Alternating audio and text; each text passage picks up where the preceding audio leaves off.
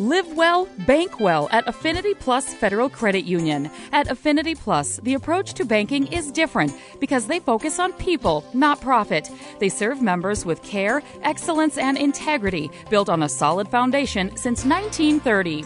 The Affinity Plus not-for-profit cooperative structure allows members to receive maximum benefits while experiencing outstanding service.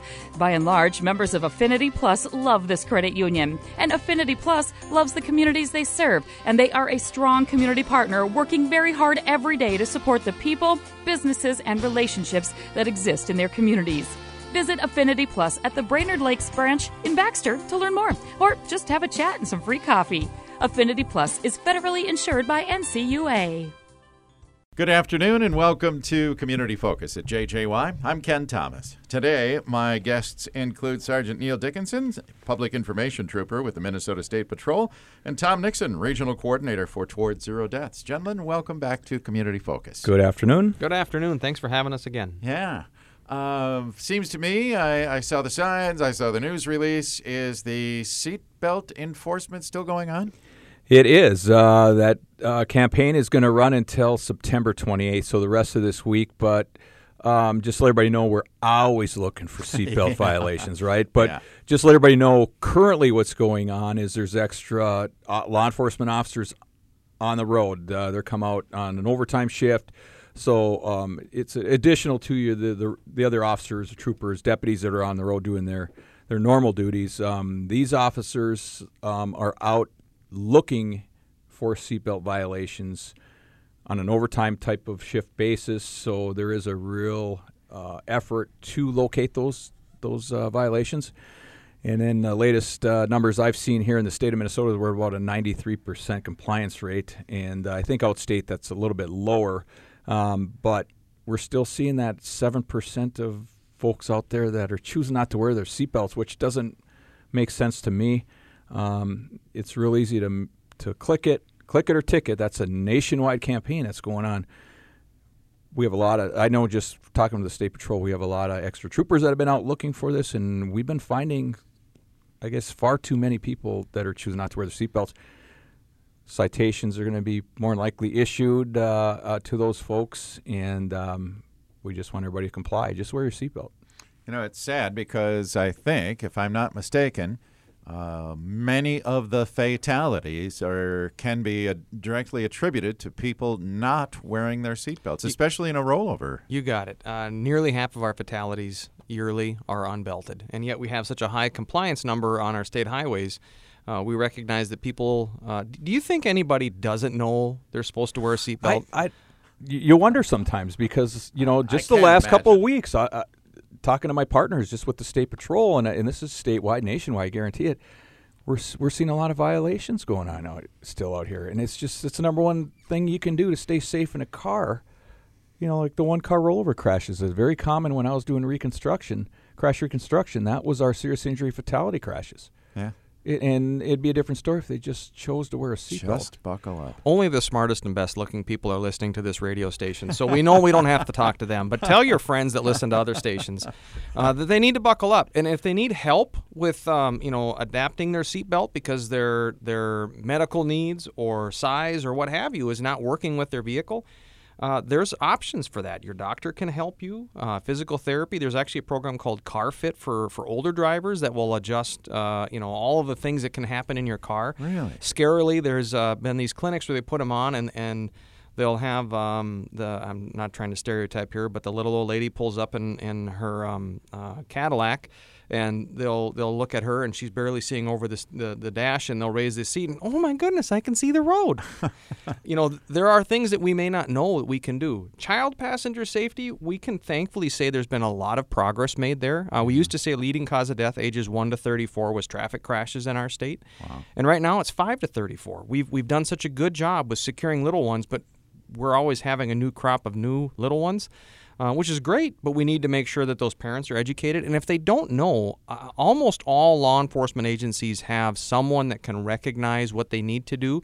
Here in town, Brainerd PD, I think on every shift there is someone that is capable of correctly installing a child seat in your vehicle. And if you don't have the correct seat, they can help you with that as well.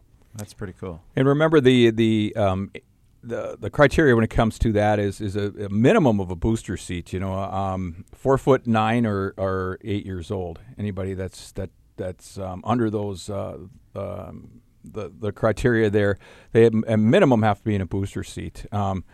We talk about child safety seat. It's one of those, with me being in law enforcement, I have zero tolerance when it comes to that. And we do get 911 calls and people going down the road and they can see little kids jumping around inside of a vehicle. And we take those calls very serious, and we're going to do what we can to make that traffic stop and what we call is educating that driver on how dangerous this can be, because a lot of times our children can't make that choice to make sure they have a seatbelt. Remember, when you're driving a car, you are in charge of everybody in that vehicle, and this goes from anybody that first gets their driver's license to even a permit to the elderly drivers. We just want to make sure everybody is in compliance with all the laws. That's your job as a driver. Yeah. The latest law, of course, hands-free. Do you have any updated statistics? How are we doing on that one, Neil? Well, we're still trying to get that information out to everybody. And like Tom says, everybody should know about the seatbelt law, and we assume everybody knows about the hands-free law, but we're seeing far too many numbers. Again, when it comes to that, the first month, this is just State Patrol numbers. The State Patrol across the state of Minnesota has stopped over 2,000 drivers for failing to comply with this law. So it's happening, right? Wow. And a lot of it, maybe people are looking for all the marked squad cars. They're pretty easy to see, right? Or the Ford Taurus or the Ford SUVs. We have a lot of unmarked vehicles that are patrolling our highways and roadways here in the state of Minnesota, not just State Patrol, sheriff's departments, police departments. So you just don't know who might be pulling up next to you or that's behind you. So the best thing to do, put your phones away, right? That's the number one thing we can do. It really is. A call really worth it? No. Right. And again, you talk about statistics are so high on fatalities with people not wearing their seatbelts. The number of crashes associated with distracted driving is off the scale, isn't it? And it's really difficult to determine that because they're paying attention when they're in the crash. Once those things happen, they're awake and they're paying attention. But the contributing factors, it's difficult to know exactly how many. We really suspect it's a very underreported behavior because it's very difficult to determine after the fact. But having the hands-free law is what has equipped law enforcement with the opportunity to have that roadside consultation and educate and enforce as needed. And I think, people that have questions, what can I do? Can I have headphones on? Can I have earbuds? I have seen that now. Yeah. Right. The state law says you can have one earbud or headphone while you're driving. And that's another thing we look for. If we see someone with a full set of, the Beats headphones, for instance, that's a violation. We're going to make a traffic stop on that. For more information, anybody can go to handsfreemn.org. That's handsfreemn.org. Has a ton of information on what you can do, what you can't do.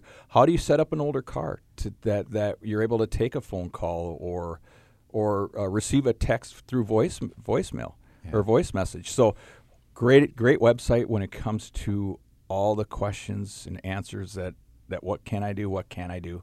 Great website to go to. Consumer Reports this last spring talked about distracted driving in a general sense, that autonomous vehicles and the technology people are seeking.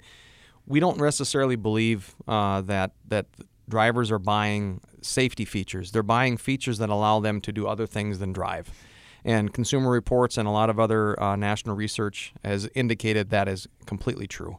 People are interested in what they can do while they're driving, so their vehicle will keep them in their lane and avoid a rear-end collision and all these items that the system is just not quite built for yet. And so, distracted driving isn't new. The hands-free law is, but failure to drive with due care and staying in your lane and drive like you should, that's nothing new. I recently seen a disturbing video on the national news. So we think it was out in California.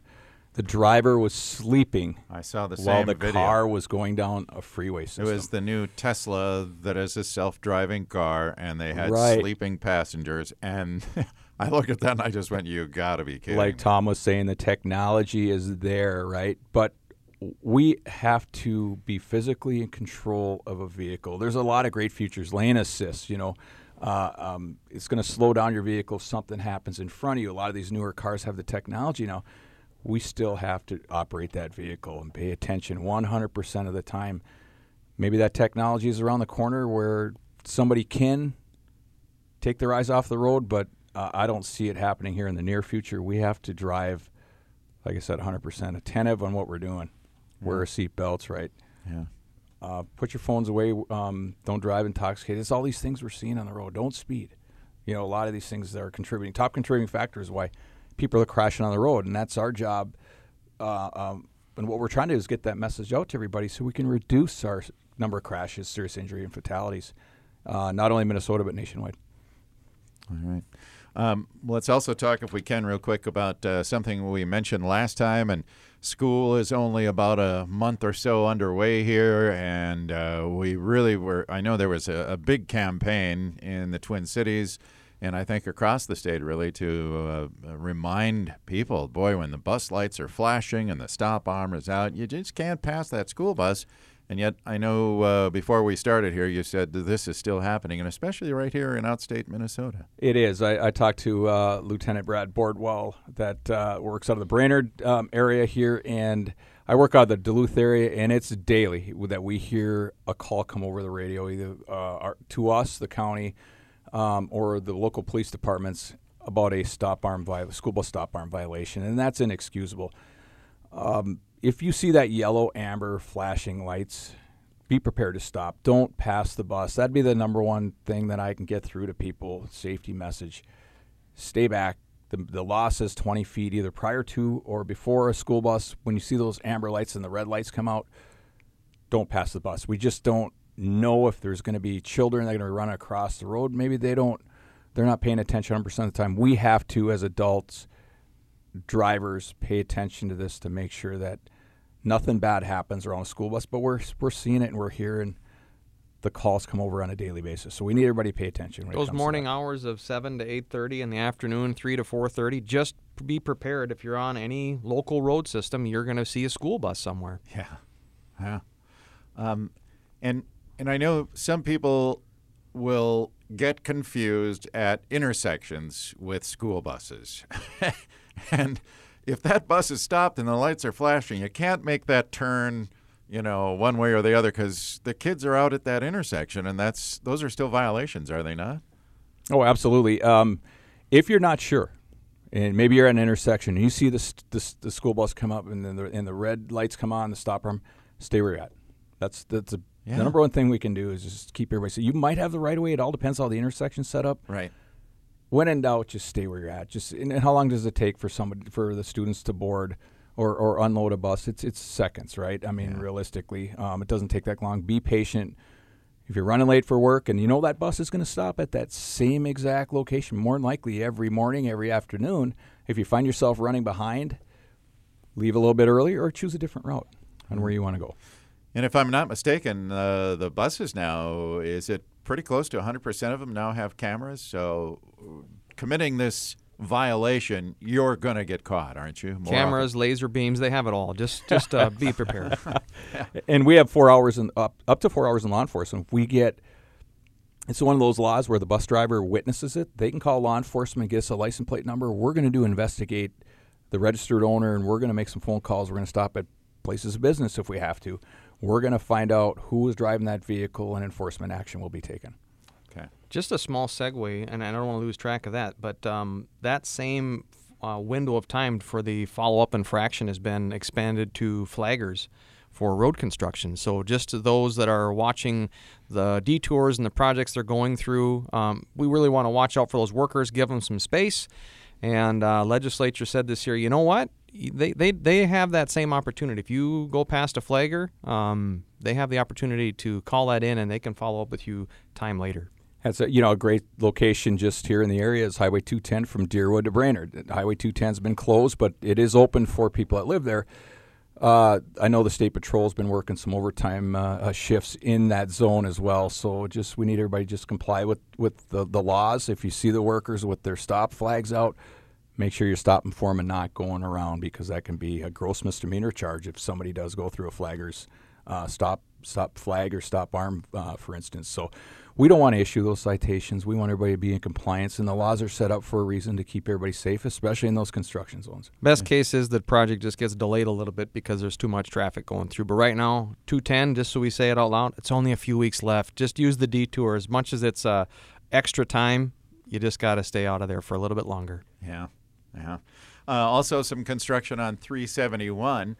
And, Tom, I know you talked about this at the beginning of the year. There was a 371 enforcement project. Is that still on at this time of the year? We're still seeing the numbers come in from that. Yes, there's a lot of extra effort that goes on 371 to educate and enforce. At this time, there's greater than 1,100 hours invested extra time out there to change the behavior of that corridor. We're looking to reduce serious injuries and fatalities by coordinating those efforts. So it's resulted in over 3,000 stops. Wow. Nearly 1,000 speed citations, 1,200 speed warnings. There's been 140 some seatbelt citations and another 80 warnings, and distracted driving is 120. And of that time too, there's been 25 DWI arrests in there as well. So when we look at what changes the safety of a corridor, it's that awareness. When people think that they're likely to get caught, they behave. And what we're hoping along 371 is they see the signs, they see the squads, and they go, okay, I have to pay attention here. We're going to keep moving this around, and we hope that they just pay attention everywhere else, because it's a tough job for everyone to get to where they got to go and be safe, and for those that have to work in that zone. Yeah. It's amazing how human nature works that way, isn't it? I mean, we think if we're not being watched, we can bend the rules a little or whatever the case may be. And it's sad because in this case, driving a car can be deadly, not only for yourself, but heaven forbid that you should hurt, injure, or kill someone else. I don't know how you live with that. Absolutely. It's got to be tough. And, like I said, that's our goal in law enforcement, Tom's, with Towards Zero Death. We want those crashes eliminated. We want zero deaths in the state of Minnesota. I don't know if we'll ever get there, but we're trying to get those numbers reduced. And it comes down to choices we make as drivers. Latest numbers I've seen, Tom, and maybe you can confirm that, is about 90% of the crashes that we're seeing are driver error. Very few are mechanical errors that cause a crash. And for instance, maybe the road might be icy or have some issues on it. That's not the fault of MnDOTs or the county highway departments or the cities. That's us. That's our being responsible as a driver to slow down if the roads are slippery absolutely. And we all have to drive with due care. So there is a law in Minnesota that covers that. We've lost 258 lives on our roads thus far this year, compared to 252 this time last year. So we're a little ahead from last year, but one's too many. And where we're looking to go with this is just that constant awareness, that have that conversation, make better choices, talk with your family members. Most people drive the way they should. In fact, the majority of crashes we can see through and go, there was a mistake made there, and that 94% you were referring to as behavior. What we really believe in is that most people do it right. And we just need that reminder that we need to continue when we maybe want to sway our good intentions from not so good. Yeah, and as you talk about roadways, MnDOT does continue to improve conditions around the state. And I was going to say I've just this summer I must have gone through 2-3 J turns now. One of them was under construction as I went through it. But the point is, that's a safety issue that they're putting up on intersections on busy highways where there's a high rate of speed that will eliminate the T-bone crashes, right? Isn't that the whole idea? Exactly. Roundabouts are of the same. When we reduce that conflict point of a right-angle crash and we can get that turning motion, crashes can still occur, but people have to use the infrastructure as intended. But yes, it really should reduce those high-energy crashes. So you're going to see 169, 371, at least 2 local roads that I can mention here that are going to be seeing those in the next few years. And what we hope to see is that those crossover crashes where people maybe make it to the median but don't make it all the way across because they can't judge that speed, we reduce that turning motion and they have to make that go down and come back, that J turn. Yes. And our belief is that they really do make a difference. So far, the data is strongly supporting that they make a profound difference in safety. Wonderful. All right, gentlemen. We got to wrap it up, but I thank you for being here to talk about all these subjects, and we'll encourage people to continue to be careful on the road. Take personal responsibility. Absolutely. Thanks for having us. Have fun. Thank you very much. Thank you. Our guests today, Sergeant Neil Dickinson, Public Information Trooper with the Minnesota State Patrol, and Tom Nixon, Regional Coordinator for Towards Zero Deaths. I'm Ken Thomas. That's today's edition of Community Focus. And don't forget, Community Focus can be found anytime on our website at 1067wjjy.com. That's brought to you by Affinity Plus Federal Credit Union.